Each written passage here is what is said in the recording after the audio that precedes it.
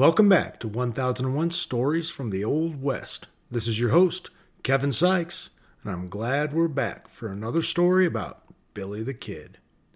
Today we're going to be reading The History of Billy the Kid, Part 1, by Charles Siringo.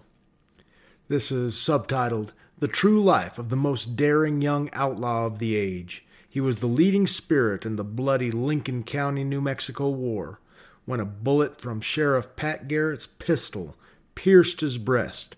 He was only 21 years of age and had killed 21 men, not counting Indians. His 6 years of daring outlawry have never been equaled in the annals of criminal history. We have done an episode of Charles Siringo's work previously, and that was excerpts from a Texas Cowboy, read by host John Hagedorn. Go back and check out that episode. Turns out Charlie Siringo lived one heck of a life. Starting out on Padre Island, he became a cowboy and ultimately became a cowboy detective and worked for the Panhandle Cattlemen's Association to end the rustling of Billy the Kid and his Lincoln County gang. So this is Charlie Siringo's first-hand story of Billy the Kid.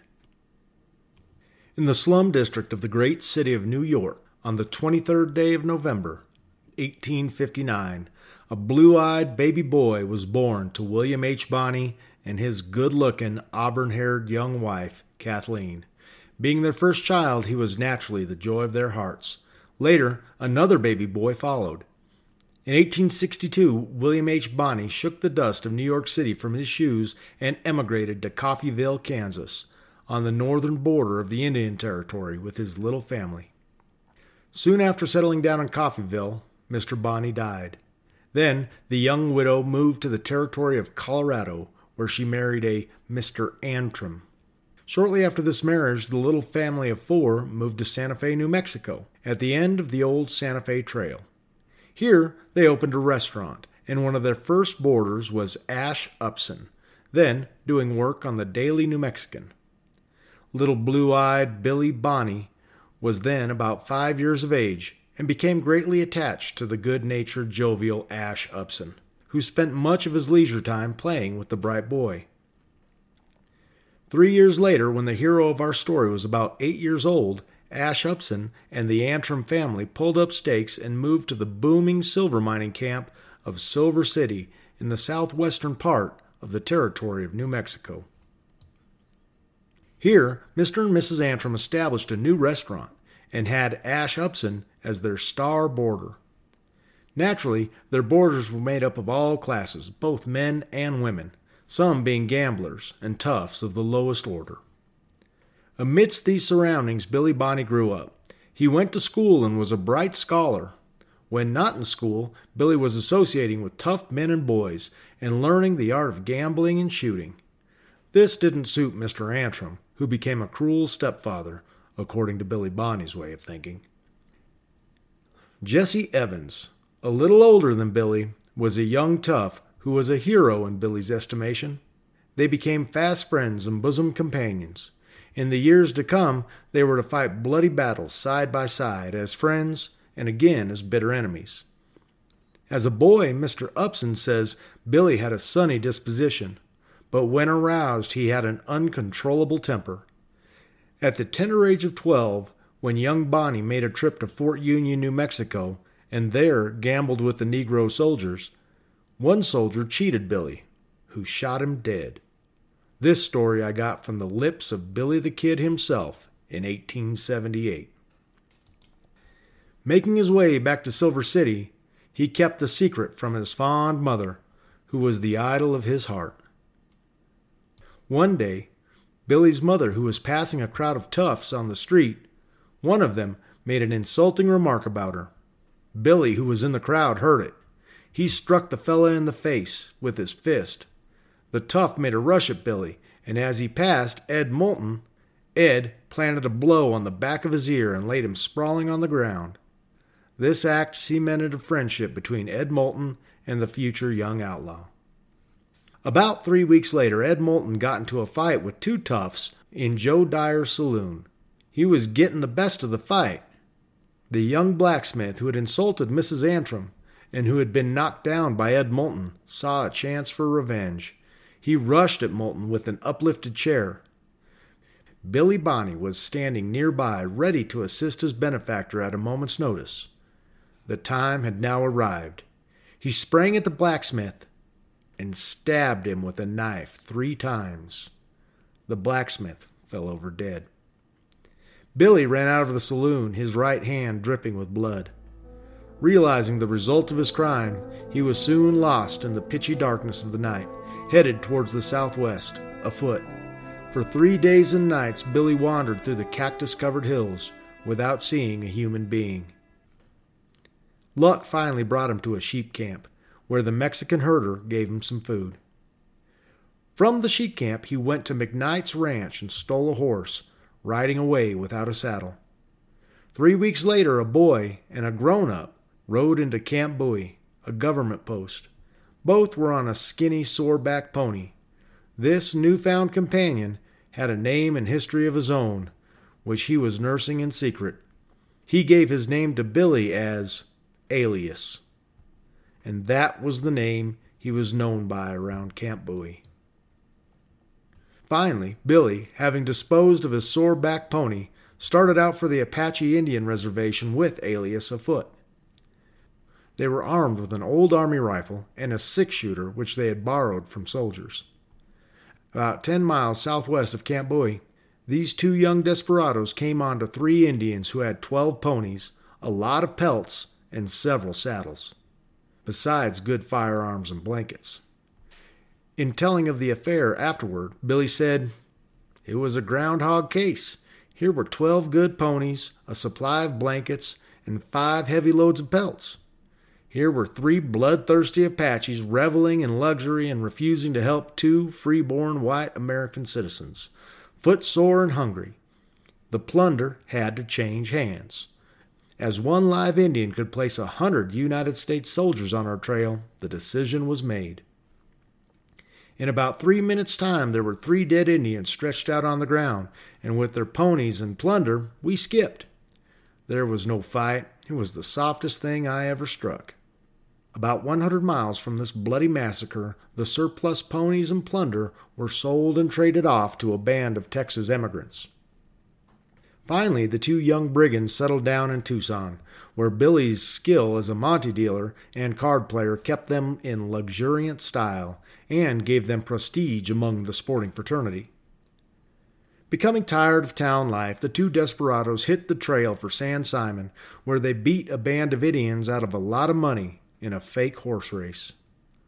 The next we hear of Billy Bonney is in the state of Sonora, Old Mexico, where he went alone, according to his own statement. In Sonora, he joined issues with a Mexican gambler named Melquiades Segura. One night, the 2 murdered a Monte dealer, Don Jose Martinez, and secured his bankroll. Now the 2 desperados shook the dust of Sonora from their feet and landed in the city of Chihuahua, several hundred miles eastward across the Sierra Madres Mountains.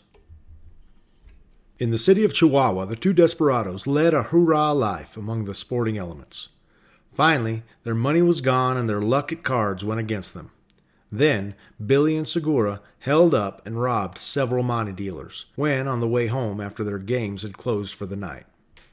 One of these Monte dealers had offended Billy, which caused his death. One morning before the break of day, this Monte dealer was on his way home. A peon was carrying his fat bankroll in a buckskin bag, finely decorated with gold and silver threads. When nearing his residence on the outskirts of the city, Segura and young Bonney made a charge from behind a vacant adobe building. The one-sided battle was soon over.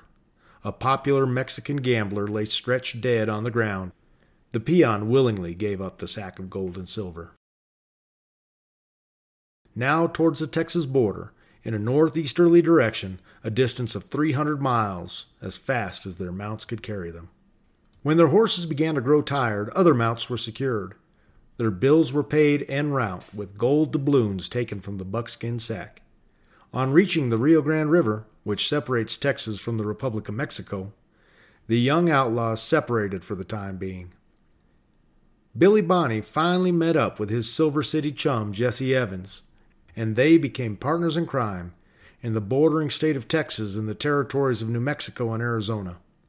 Many robberies and some murders were committed by these smooth-faced boys, and they had many narrow escapes from death or capture. Fresh horses were always at their command, as they were experts with the lasso, and the scattering ranchmen all had bands of ponies on the range. On one occasion, the boys ate dinner with a party of Texas emigrants, and were well treated.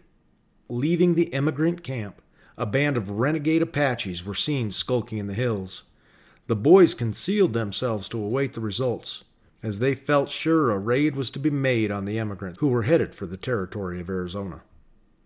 There were only 3 men in the party and several women and children. Just at dusk, the boys, who were stealing along their trail in the low, flint-covered hills, heard shooting. Realizing that the battle was on, Billy and Jesse put spurs to their mounts and reached the camp just in time. By this time it was dark.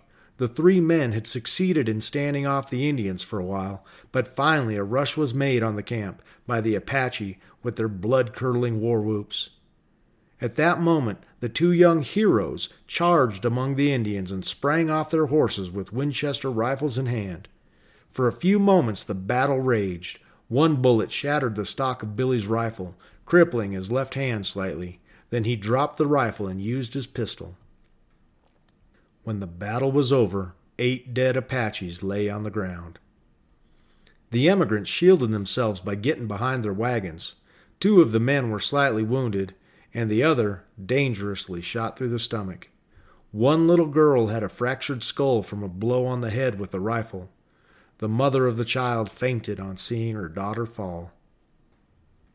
In telling of this battle, Billy Bonney said the war whoops shattered by himself and Jesse as they charged into the band of Indians helped to win the battle.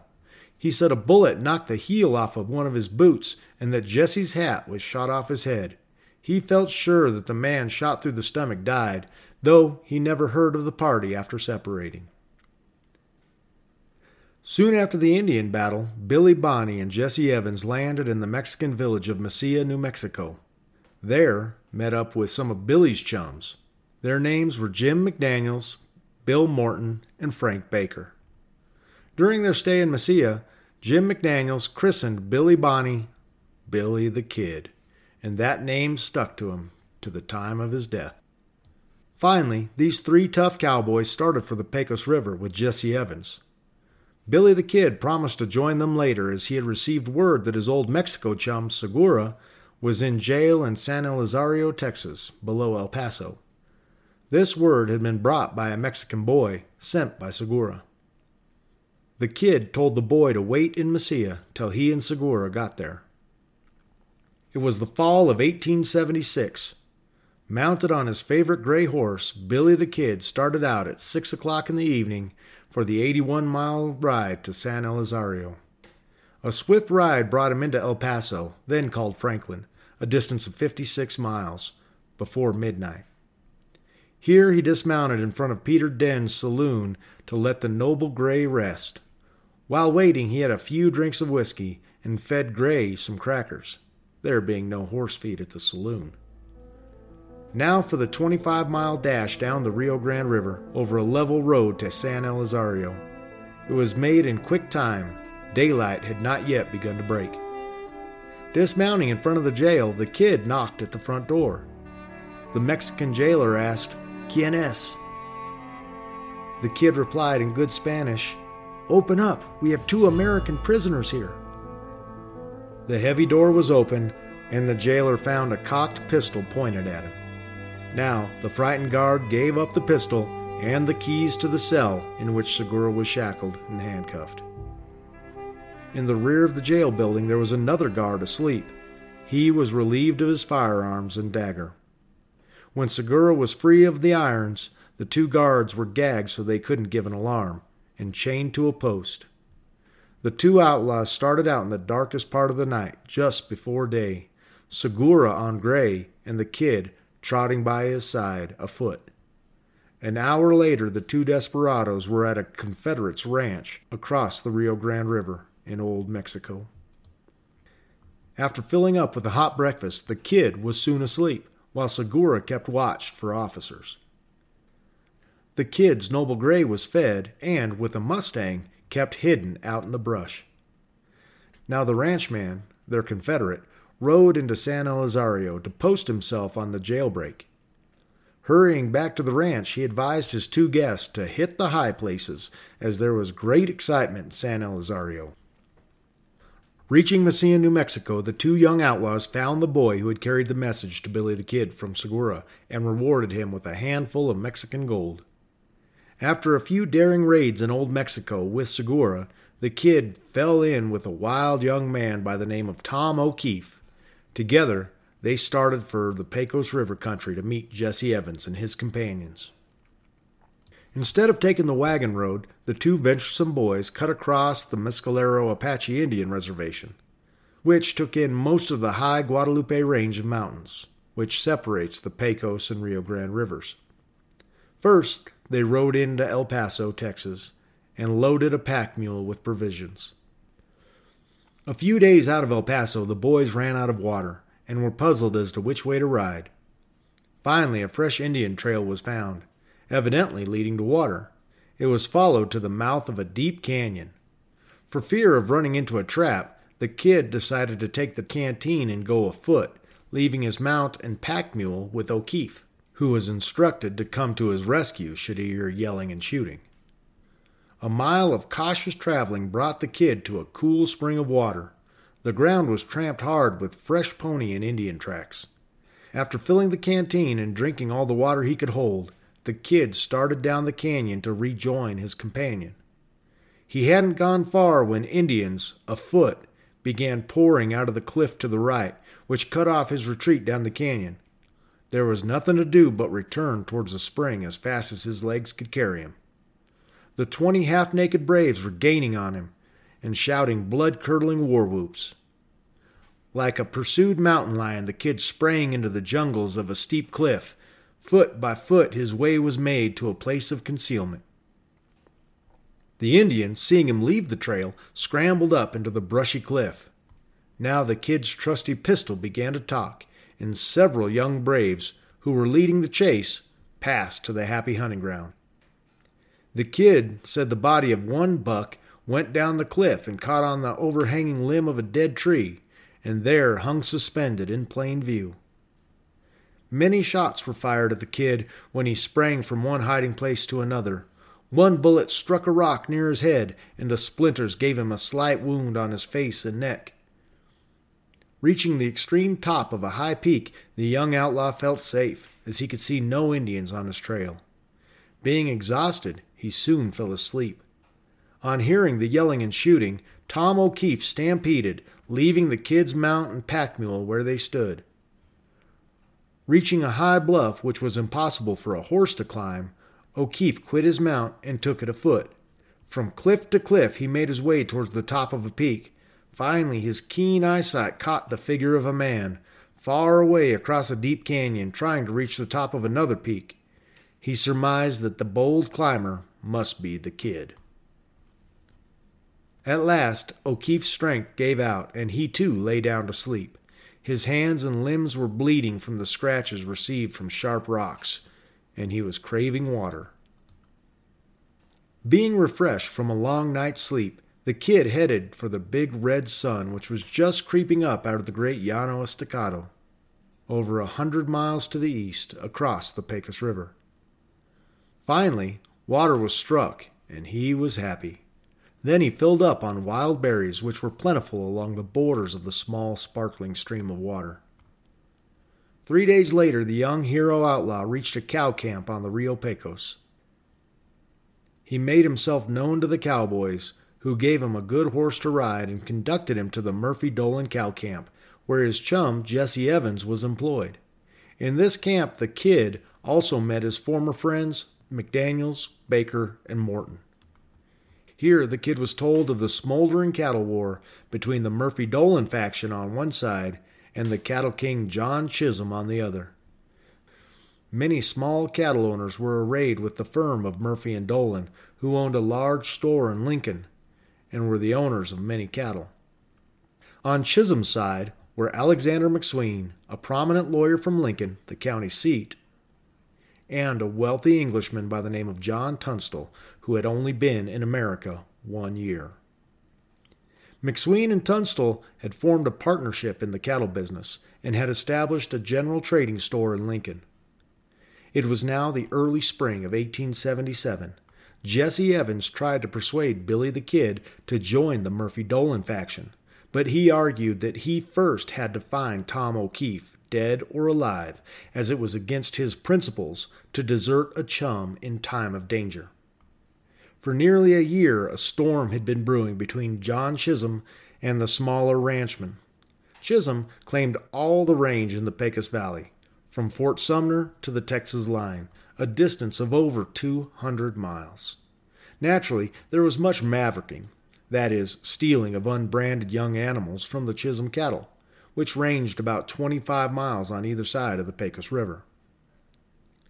Chisholm owned 40 to 60,000 cattle on his Jingle Bob range. His cattle were marked with a long jingle bob hanging down from their dewlap. In branding the calves, the Chisholm cowboys would slash the dewlap above the breast, leaving a chunk of hide and flesh hanging downward. When the wound healed, the animal was well marked with the dangling jingle bob. Thus did the Chisholm outfit get the name Jingle Bobs. Well mounted and armed, Billy the Kid started out in search of Tom O'Keefe. He was found at Las Cruces, 3 miles from La Mesilla, the county seat of Doña Ana County, New Mexico. It was a happy meeting between the two smooth-faced boys. Each had to relate his experience during and after the Indian trouble. O'Keefe, having left and subsequently lost his horse, struck out afoot towards the west, living on berries and such game as he could kill, finally landing in Las Cruces, where he swore off being a companion of a young, daring outlaw. Billy the Kid tried to persuade O'Keefe to accompany him back to the Pecos Valley to take part in the approaching cattle war. But Tom said he had had enough of playing bad man from Bitter Creek. Now the Kid went to a ranch where he had left his noble gray, and with him started back towards the Pecos River. Arriving at the Murphy-Dolan cow camp on the Pecos River, Billy the Kid was greeted by his friends McDaniels, Morton, and Baker, who persuaded him to join the Murphy and Dolan outfit and become one of their fighting cowboys. This he agreed to do, and was put on the payroll at good wages. The Kid was not satisfied to be at war with the young Englishman, John S. Tunstall, whom he had met on several occasions. On one of his trips to the Mexican town of Lincoln to blow in his accumulated wages, the Kid met Tunstall and expressed regret at fighting against him. The matter was talked over, and Billy the Kid agreed to switch over from the Murphy-Dolan faction. Tunstall at once put him under wages and told him to make his headquarters at the cow camp on the Rio Feliz, which flowed into the Pecos from the west. Now the Kid rode back to the camp and told the dozen cowboys there of his new deal. They tried to persuade him of his mistake, but his mind was made up and couldn't be changed. In the argument, Baker abused the Kid for going back on his friends. This came very near starting a little war in that camp. The Kid made Baker back down when he offered to shoot it out with him on the square. Before riding away on his faithful gray, the Kid expressed regrets at having to fight against his chum Jesse Evans in the future. At the Rio Feliz cow camp, the Kid made friends with all the cowboys there, and with Tunstall and McSween, when he rode into Lincoln to have a good time at the Mexican fandangos. A few killings took place on the Pecos River during the fall, but Billy the Kid was not in these fights. In the early part of December 1877, the Kid received a letter from his Mexican chum Segura asking that he meet him at their friend's ranch across the Rio Grande River in Old Mexico on a matter of great importance. Mounted on the gray, the Kid started. Meeting Segura, he found that all he wanted was to share a bag of Mexican gold with him. Now, Billy the Kid, with its pockets bulging with Mexican gold, returned to the Tunstall-McSween cow camp on the Rio Feliz in Lincoln County, New Mexico. In the month of February 1878, Billy Morton, who held a commission as deputy sheriff, raised a posse of fighting cowboys and went to one of Tunstall's cow camps on the upper Ruidoso River to attach some horses which were claimed by the Murphy Dolan outfit. Tunstall was at the camp with some of his employees. It was claimed by Morton that Tunstall fired the first shot, but that story was not believed by the opposition. In the fight, Tunstall and his mount were killed. While lying on his face gasping for breath, Tom Hill, who was later killed while robbing a sheep camp, placed a rifle to the back of his head and blew out his brains. This murder took place in the 18th day of February, 1878. We'll return right after these sponsor messages.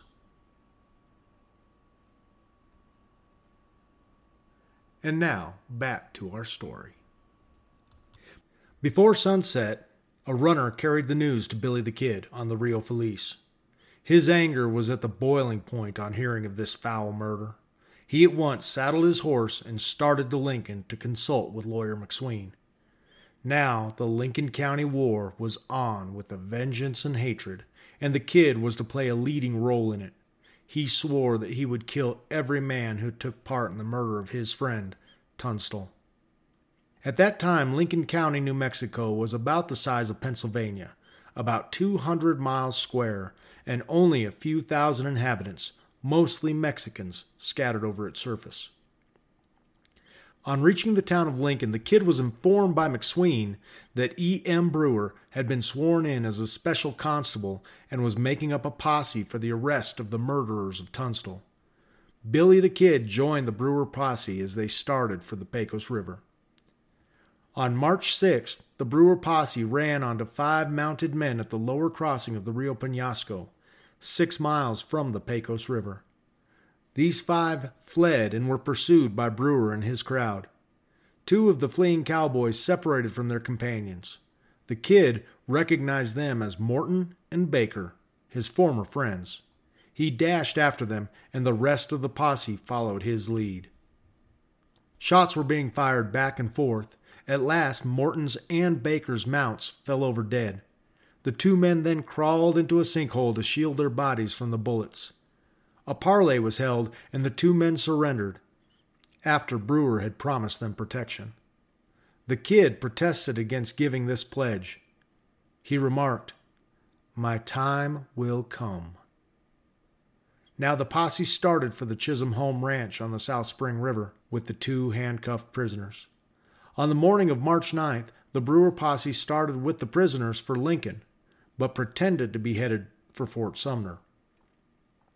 After traveling 5 miles, they came to the little village of Roswell, where they stopped to allow Morton time to write a letter to his cousin in Virginia.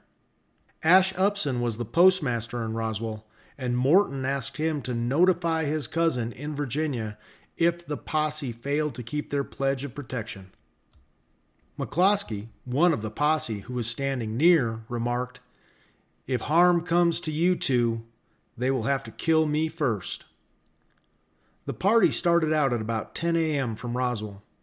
About 4 p.m., Martin Chavez of Picacho arrived in Roswell and reported to Ash Upson that the posse and their prisoners had quit the main road to Lincoln and had turned off in the direction of Agua Negra, an unfrequented watering place. This move satisfied the postmaster that the doom of Morton and Baker was sealed. On March 11, Frank McNabb, one of the Brewer posse, rode up to the post office and dismounted. Mr. Upson expressed surprise and told him that he supposed he was in Lincoln by now. Now McNabb confessed that Morton, Baker, and McCloskey were dead. Later, Ash Upson got the particulars from Billy the Kid of the killing. The Kid and Charlie Beaudry were riding in the lead as they neared Agua Negra Spring. McCloskey and Middleton rode by the side of the 2 prisoners. The balance of the posse followed behind. Finally, Brown and McNabb spurred up their horses and rode up to McCloskey and Middleton. McNabb shoved a cocked pistol at McCloskey's head, saying, "You are the SOB who's got to die before harm could come to these fellows, are you?" Now the trigger was pulled, and McCloskey fell from his horse, dead, shot through the head. Billy the Kid heard the shot and wheeled his horse around in time to see the two prisoners dashing away on their mounts. The Kid fired twice, and Morton and Baker fell from their horses, dead. No doubt it was a put-up job to allow the Kid to kill the murderers of his friend Tunstall with his own hands. The posse rode on to Lincoln, all but McNabb, who returned to Roswell. The bodies of McCloskey, Morton, and Baker were left where they fell. Ultimately, they were buried by some sheep herders. Thus ends the first chapter of the bloody Lincoln County War. On returning to Lincoln, Billy the Kid had many consultations with lawyer McSween about the murder of Tunstall. It was agreed to never let up until all the murderers were in their graves. The Kid heard that one of Tunstall's murderers was seen around Blazer's sawmill near the Mescalero Indian Reservation, about 40 miles from Lincoln. He at once notified Officer Dick Brewer, who made up a posse to search for Buckshot Roberts, an ex-soldier, a fine rider, and a dead shot. As the posse rode up to Blazer's mill from the east, Roberts came galloping up from the west. The Kid put spurs to his horse and made a dash at him. Both had their Winchesters pulled from the scabbards. Both men fired at the same time. Roberts' bullet went whizzing past the Kid's ear, while the one from Billy the Kid's rifle found lodgment in Roberts' body. It was a death wound, but gave Roberts time to prove his bravery and fine marksmanship. Roberts fell from his mount and found concealment in an outhouse. It's from there that he fought his last battle. The posse men dismounted and found concealment behind many large saw logs scattered over the ground. For a short time the battle raged while the life blood was fast flowing from Robert's wound. One of his bullets struck Charlie Beaudry, giving him a serious wound. Another bullet cut off a finger from George Coe's hand. And still another went crashing through Dick Brewer's head as he peeped over a log to get a shot at Roberts.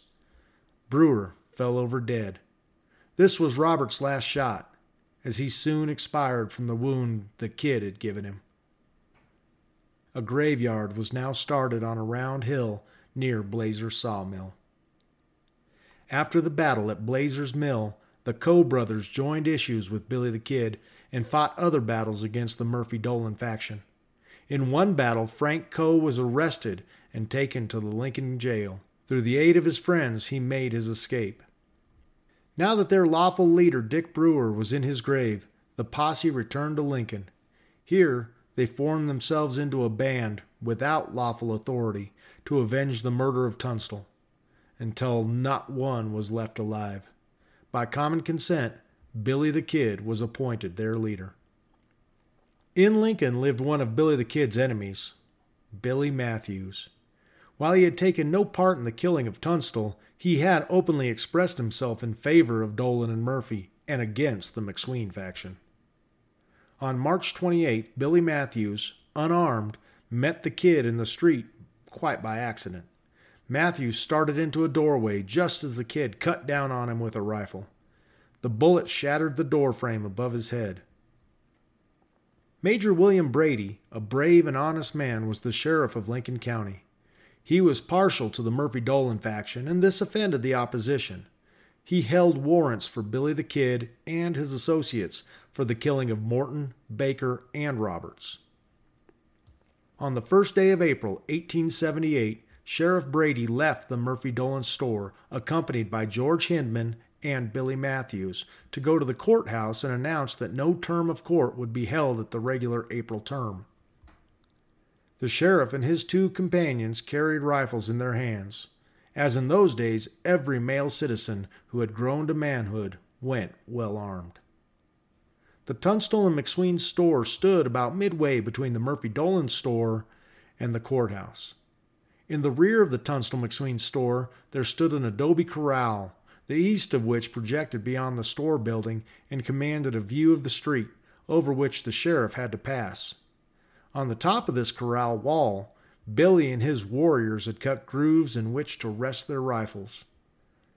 As the sheriff and party came in sight, A volley was fired at them from the adobe fence. Brady and Hinman fell mortally wounded, and Matthews found shelter behind a house on the south side of the street. Ike Stockton, who afterwards became a killer of men and a bold desperado, who was later killed in Durango, Colorado, at that time kept a saloon in Lincoln and was a friend of the kids. He ran out of his saloon to the wounded officers. Hinman called for water. Stockton ran to the Bonita River nearby and brought him a drink in his own hat. At this time, Billy the Kid leaped over the adobe wall and ran to the fallen officers. As he raised Sheriff Brady's rifle from the ground, Billy Matthews fired at him from his hiding place. The ball shattered the stock of the sheriff's rifle and plowed a furrow through the kid's side, but it proved not to be a dangerous wound. Now the kid broke for shelter at the McSween home. Some say that he fired a parting shot into Sheriff Brady's head. Others dispute it. At any rate, both Brady and Hinman lay dead on the main street of Lincoln. This cold-blooded murder angered many citizens of Lincoln against the kid and his crowd. Now they became outlaws in every sense of the word. From now on, the kid and his warriors made their headquarters at McSween's residence, when not scouting the country and searching for enemies. Often, this little band of warriors would ride through the streets of Lincoln to defy their enemies and be royally treated by their friends. Finally, George Pepin was appointed sheriff of the county, and he appointed a dozen or more deputies to help uphold the law. Still, bloodshed and anarchy reigned throughout the county, and the kid and his crowd were not idle. San Patricio, a Mexican plaza on the Ruidoso River about 8 miles below Lincoln, was a favorite hangout for the kid and his warriors, as most of the natives there were sympathizers. One morning before breakfast in San Patricio, Jose Miguel Cedillo brought the kid news that Jesse Evans and a crowd of 7 River warriors were prowling around in the hills near the old Brewer Ranch, where a band of Chisholm McSween horses were being kept. Thinking that their intentions were to steal these horses, the kid and party started without eating breakfast. In the party, besides the kid, were Charlie Beaudry, Henry Brown, J.G. Skurlock, John Middleton, and a young Texan by the name of Tom O'Folliard, who had lately joined the gang. On reaching the hills, the party split, the kid taking Henry Brown with him. Soon, the kid heard the shooting in the direction taken by the balance of his party. Putting spurs to his mount, he dashed up to Jesse Evans and 4 of his warriors, who had captured Charlie Beaudry and was joking about with them about his leader, the kid. Jesse said, "We're hungry, and we thought we'd roast the kid for breakfast. We want to hear him bleat." At that moment, a horseman dashed up among them from an arroyo. With a smile, Charlie Beaudry said, pointing at the kid, "Well, there comes your breakfast, Jesse." With drawn pistol, Old Gray was checked up in front of his former chum in crime, Jesse Evans. With a smile, Jesse remarked, "Well, Billy, this is a hell of a way to introduce yourself at a private picnic party." The kid replied, "How are you, Jesse? It's been a long time since we met." Jesse, "I understand you're after the men who killed that Englishman. I want you to know that I nor none of my men were there." "I know you wasn't, Jesse. If you had been, the ball would have been open before now." Soon, the kid was joined by the rest of his party, and both bands separated in peace. As time went on, Sheriff Pippin appointed new deputies on whom he could depend. Among these was Marion Turner. For several years, Turner had been employed by Cattle King John Chisholm, and up to May 1878 had helped to fight his battles. But for some reason, he had seceded and become Chisholm's bitter enemy. Marion Turner was put in charge of the sheriff's forces in the Pecos Valley, and soon had about 40 daring cowboys and cattlemen under his command. Roswell was their headquarters. Early in July, Billy the Kid and 14 of his followers rode up to the Chisholm headquarters ranch, 5 miles from Roswell, to make that their rendezvous. Turner and his forces tried to oust the kid and gang from their stronghold, but found it impossible, owing to the house being built like a fort to stand off Indians. One morning, Turner received word that the Kid and his party had left for Fort Sumner on the upper Pecos River. The trail was followed about 20 miles up the river, where it switched off towards Lincoln, a distance of about 80 or 90 miles. The trail was followed to Lincoln, where it was found that Billy the Kid and gang had taken possession of McSween's fine 11-room residence and were prepared to stand off an army. On arriving in Lincoln with his posse, Turner was joined by Sheriff Pepin and his deputies, and they made the Big House, as the Murphy Dolan store was called, their headquarters. For 3 days, shots were fired back and forth from the buildings, which were far apart. On the morning of July 19, 1878, Marion Turner concluded to take some of his men to the McSween residence and demand the surrender of the Kid and his warriors. With Turner were his business partner John A. Jones and 8 other fearless men. At that moment, the Kid and party were in a rear room holding consultation. Otherwise, some of the advancing party might have been killed. On reaching the thick adobe wall of the building, through which portholes had been cut, Turner and his men found protection against the wall between these openings. When the Kid and party returned to the portholes, they were hailed by Turner, who demanded their surrender as he had warrants for their arrest. The Kid replied, "We too hold warrants for you and your gang, which we will serve on you hot from the muzzles of our guns." About this time, Lieutenant Colonel Dudley of the 9th Cavalry arrived from Fort Stanton, with a company of infantry and some artillery. Planting his cannons midway between the belligerent parties, Colonel Dudley proclaimed that he would turn his guns loose on the first of the 2 who fired over the heads of his command. Despite this warning, shots were fired back and forth, but no harm was done. Now Martin Chavez rode up with 35 Mexicans, whom he had deputized to protect McSween and the Kid's party. Colonel Dudley asked him under what authority he was acting. He replied that he held a certificate as deputy sheriff under Brady. Colonel Dudley told him that as Sheriff Brady was dead and a new sheriff had been appointed, his commission was not in effect.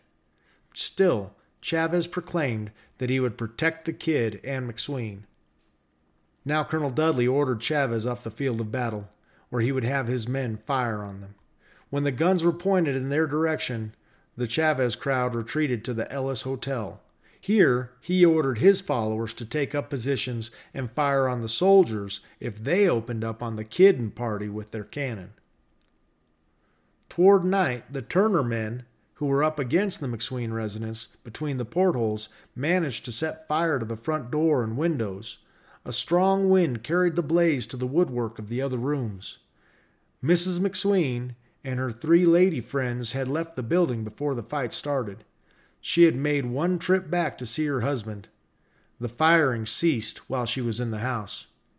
In the front parlor, Mrs. McSween had a fine piano. To prevent it from burning, the Kid moved it from one room to another until it was finally in the kitchen. The crowd made merry around the piano, singing and pawing the ivory. After dark, when the fiery flames began to lick their way into the kitchen, where the smoke-begrimed band were congregated, a question of surrender was discussed, but the Kid put his veto on the move. He stood near the outer door of the kitchen with his rifle and swore that he would kill the first man who cried surrender. He had planned to wait until the last minute, then all rush out the door together and make a run for the Bonita River, a distance of about 50 yards. Finally, the heat became so great, the kitchen door was thrown open. At this moment, one Mexican became frightened and called out at the top of his voice not to shoot, that they would surrender. The Kid struck the fellow over the head with his rifle and knocked him senseless. When the Mexican called out that they would surrender, Bob Beckwith, a cattleman of the Seven Rivers, and John Jones stepped around the corner of the building in full view of the kitchen door. A shot was fired at Beckwith and wounded him in the hand. Then Beckwith opened up and shot Lawyer McSween, though this was not a death shot. Another shot from Beckwith's gun killed Vicente Romero. Now the Kid planted a bullet in Beckwith's head, and he fell over dead. Leaping over Beckwith's body, the band made a run for the river. The kid was in the lead, yelling, "Come on, boys!" Tom O'Folliard was in the rear. He made his escape amidst flying bullets, without a scratch, although he stopped to pick up his friend Harvey Morris. Finding him dead, he dropped the body. McSween fell dead in the backyard with 9 bullets in his body, which was badly scorched by the fire before he left the building. It was 10 p.m. when the fight had ended. 7 men had been killed and many wounded. Only 2 of Turner's posse were killed, while the kid had lost 5, McSween, Morris, and 3 Mexicans. After their escape from Lincoln, Billy the Kid got his little band together and made a business of stealing stock and gambling. Their headquarters remained in the hills near Fort Stanton, only a few miles above Lincoln. The soldiers at the fort paid no attention to them. Now Governor Lew Wallace, the famous author of Ben-Hur, issued a proclamation granting a pardon to the kid and his followers if they would quit their lawlessness. But the kid laughed it off as a joke. On August 5th, Billy the Kid and gang rode up in plain view of the Mescalero Indian Agency and began rounding up a band of horses. During the fall, the government had given a contract to a large gang of Mexicans to put up several hundred tons of hay at $25 a ton. As they drew their pay, the kid and gang were on hand to deal Monte and win all their money. When the contract was finished, there was no more business for the kid's Monte game. So, with his own hand, as told to the author by himself, he set fire to the haystacks one windy night. Now the government gave another contract for several hundred tons of hay at $50 a ton, as the work had to be rushed before the first frost killed the grass. When payday came around, the kid's Monte game was raking in money again. The new stacks were allowed to stand, as it was too late in the season to cut grass for more hay. During the fall, the kid and some of his gang made trips to Fort Sumner. Beaudry and Scurlock always remained near their wives in Lincoln. But finally, those 2 outlaws moved their families to Sumner, where a rendezvous was established. Here, one of their gang, who always kept in the dark and worked on the sly, lived with his Mexican wife, a sister to the wife of Pat Garrett. His name was Barney Mason. And with that, we'll conclude Part 1 of The History of Billy the Kid by Charles Siringo. I would be remiss if I didn't refer you back to the earlier 1001 Stories for the Old West episode where host John Hagedorn read the story of the Battle of Blazer's Mill. And that particular battle seemed to be really well portrayed in that 1980s movie Young Guns. Well, I'm excited to see what happens next week and to see how this thing ends. Of course, we know he gets killed by Pat Garrett, but there's a lot of miles between Lincoln and Fort Sumner that need to be covered before we get to that. So join us next week and we'll conclude our 3-part series on the Lincoln County Wars and the history of Billy the Kid. Thanks for joining us at 1001 Stories from the Old West. If you enjoyed this episode, please do send us a review.